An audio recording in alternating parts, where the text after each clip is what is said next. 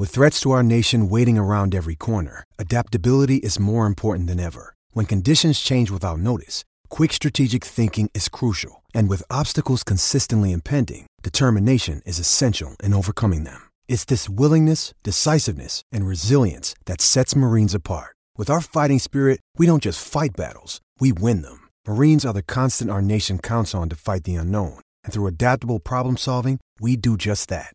Learn more at marines.com. Palmerbet on the edge of the box. Oh, it's a straight-up screamer! Download our app today and enjoy straight-up screamers this FIFA World Cup with great odds, great promos and same-game multi at Palmerbet. Gamble responsibly. For Gamblers' Help, call 1-800-858-858. On the overnight crowd here with Jen Wallace, it's time to look across to South Australia, and we're joined by Paul Bonsor again from SEN SA. Bons, welcome to the show once again. G'day, Jen. How are you going? Another week and another weekend of sport is just jam-packed. Well, look, it's when we do this Monday, Tuesday overnight crowd, we talk about moments of the weekend, and I've got to start with obviously a big favourite of mine, the ICC Women's World Cup and Australia winning the World Cup. Healy, Siva, both going big with hundreds. It was just a game that I thoroughly enjoyed. What about you? It was amazing. It really was. And in the end, we all hope that the Aussies went through undefeated and they really performed well in the final. But Elisa Healy, what a performance from her. 170 in a World Cup final. That is the most by any player, male or female, ever in a World Cup final. And off just 138 balls. Like, just the thing I liked about it was she started conservatively. You know, I looked at this as matchup and I went, Healy versus Catherine Brunt was a big start-up matchup. You know, England needed Brunt to get Healy out. She nipped one just past the outside edge of Healy. She nipped another just past the outside edge of Haynes. And I went, oh, good. They've got through those two sort of wicket-taking balls that Brunt always has in that first sort of 8 to 10 deliveries of hers. And then they just took a bit of time. And then that opening partnership was just something that meant that Australia had already stamped some dominance on this game. Yeah, it was an amazing effort. And as I said, the most runs by any cricketer. Like in second place is Adam Gilchrist. Yeah, on 100. With 149, and then Ricky Ponting in third place. So the Aussies go 1, 2, 3 at the moment, which is great. But and look, she had a fantastic World Cup, 500 runs across the World Cup as well. Yep. It's a big reason the Aussies won, as many games as they did, and she was outstanding. Well, 170 off 138 balls. She hit 26 fours. She was there. What she got out in about the 45th or something similar-ish. I'm just trying to remember there when she fell out. Yeah, the 45th, 46th over. So she almost carried it back through the entire innings. And you look at the acceleration that Australia had. Obviously, it was a batting surface. It turned into being. We now know it was a batter-friendly outfield and surface, but Australia scored 120 runs off their last 10 overs because Healy was there and because Australia were brave enough and bold enough to shift around their batting order. They sent Beth Mooney in at number 3 to keep the right-hand, left-hand combination going. So Lanning, who is an absolute superstar in her own right, can put ego aside and go, no, Beth Mooney needs to go out now. Just really impressive team-first philosophy from this Australian side. And I think that's part of the success that they've had, and also, that Matthew Mott, the coach, has instilled in this group that it's not about one individual, it's about the whole team, and on any given date, they'll get contributions from different players. If one doesn't succeed, another one steps up. So, amazing performance, and you start to talk about, the best women's cricket team that's ever played for Australia. I don't think there's any doubt now. This is the best Australian team we've ever seen. An extraordinary 5 years of dominance since that 2017 disappointment, and credit to them. Got to give a massive shout out, of course, to English all-rounder Nat Siva. She just tried her absolute heart out for the Lions. 148 not out of 121. It's pretty rare you're going to score 148 not out in a game and be on the losing side. She just didn't have a player to go with her, but we have to give a massive shout out to Nat Siva. She was amazing in a losing performance. I was just about to say that if one of your top batters makes 148, of 121, you win the game. But they lose like 71 runs. Yeah.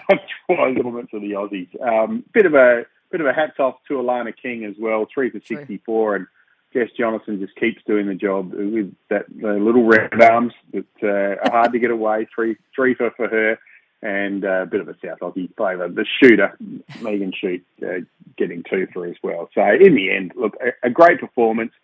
One thing I liked about social media in the last day or two as well is there was a photo of Mitch Stark and Elisa, with Elisa in the civvies and Mitch in the World Cup uniform with a medal, and then it was reversed. Yeah. So you had Mitch in the civvies and Elisa in the Australian gold, which was fantastic, I thought. They are cricketing's power couple, aren't they? Now, if we shift across to the AFLW, we are in full excitement mode now. Your side, Adelaide Crows, your local team, they defeated Freo, which is my local team, to secure not only the hosting rights, but of course their path through to the grand final. And they'll take on the Melbourne Demons this week. It must be pretty exciting across in Adelaide right now. Yeah, look, it is, and there's some serious excitement around the town. There's a real love for the Adelaide girls. I think even some closet Port Adelaide people were just hoping that the Crows get across the line. And they won't say it out loud, but no way. I think there's a soft spot for them as well, just because at the moment they're the only girls team, or women's team, I should say, in the AFLW. And a couple of great prelim finals. There were 2 very good games. Melbourne getting over the line by 4 points. And I think we spoke last week and we said, look, these 2 teams have been the best 2 teams all year, the Crows and Melbourne. They deserve to be in the grand final. And, hopefully we get 35, maybe 40,000 people at the Adelaide Oval to watch this game on Saturday. Oh, that would be amazing. I wish I could be there, but I will be glued to my television instead, but definitely following on. I don't know who I'm going to go for. Adelaide Crows have kind of been my second team when it comes to women's footy. I'm just so impressed by their coaching staff. Sambo, former cricketer that I know quite well, is obviously in their coaching staff. But at the same time, they've been there, done that, and Melbourne haven't. I don't know. I think I just want a close finish, and then I'm going to be happy as a neutral supporter. What about you? You're sitting... I think we'll get it. Yeah, I think we'll get a close finish. For Melbourne, it's about how do you stop Hatchard and Marinoff. Last time they met, those two had 55 disposals between them and 803 metres gained. So they really need to put the clamps on one, or if not both of those players, Melbourne. But Melbourne have the do it for Daisy behind them. I'm sure the whole Melbourne fraternity would love to see Daisy Pearce win a premiership. She's been such a big part of the development of that squad. Mm-hmm. And look, their men team won a premiership last year after a big drought. There's some romanticism about the Melbourne team winning, but I can't indulge it. No, you got to go the Crows. You got to go the Crows, even though there is that romanticism for Melbourne, of course, to do the male and women's double. That could be quite a great storyline if it does end up being it. Talking of great storylines, look, if you're an Adelaide Crows supporter, you are, I'm sure, still up and about right now and probably had a very large night at the Ramsgate Hotel. But if you are Port Adelaide, you would have been drowning your sorrows. That showdown, talk me through it. Well, really, Port Adelaide should have won the game. So bad kicking cost them again. Yeah. Down the stretch, we know that Jordan Dawson kicked the winning goal after the siren, which never looked like going through. Then all of a sudden it did the Buddy Franklin swing back in. The swing. And went through the middle, and then it was, stacks on. But amazing result for the Adelaide Crows. It's fair to say there's some fairly decent-sized holes in that Port Adelaide lineup. Charlie Dixon missing, Aaliyah missing.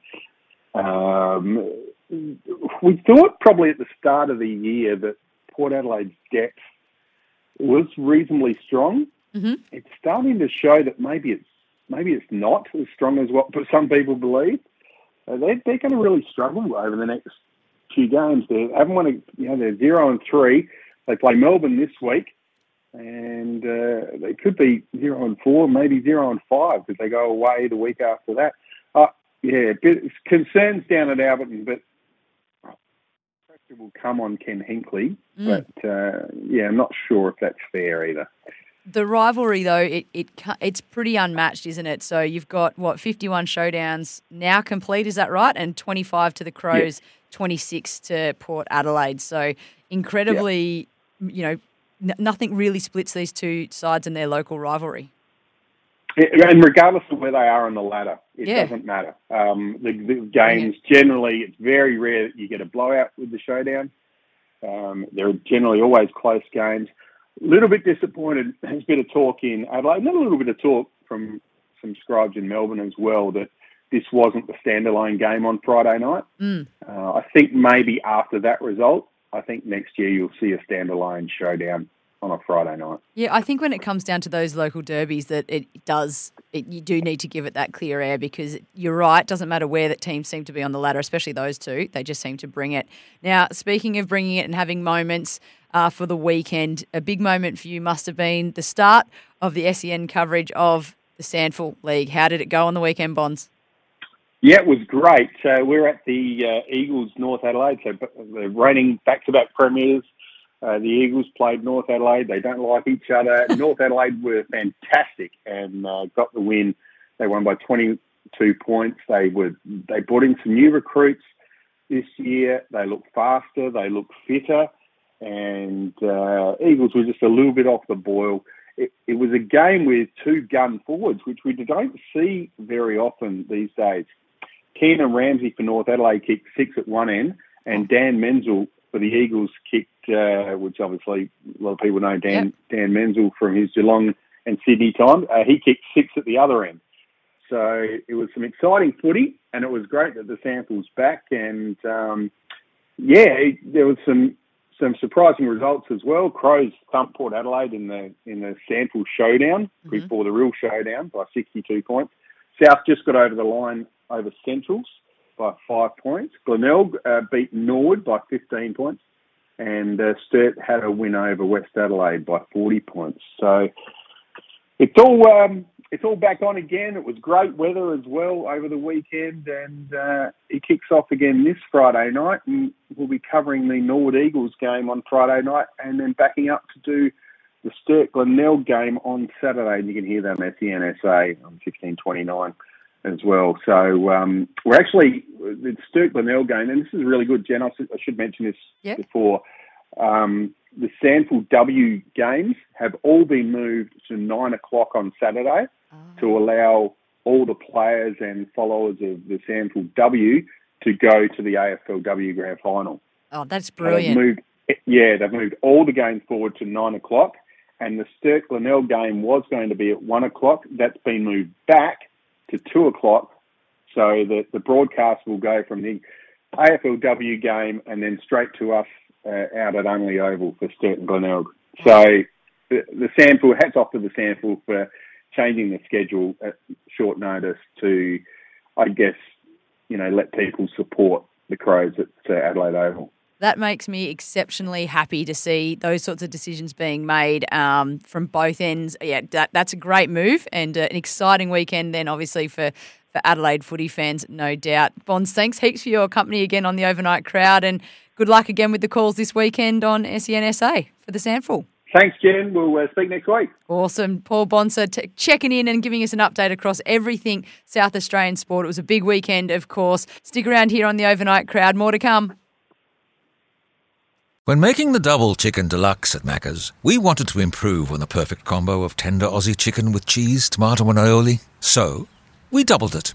Chicken and Macca's together and loving it. Ba-da-ba-ba-ba. Available after 10:30 a.m. for a limited time only.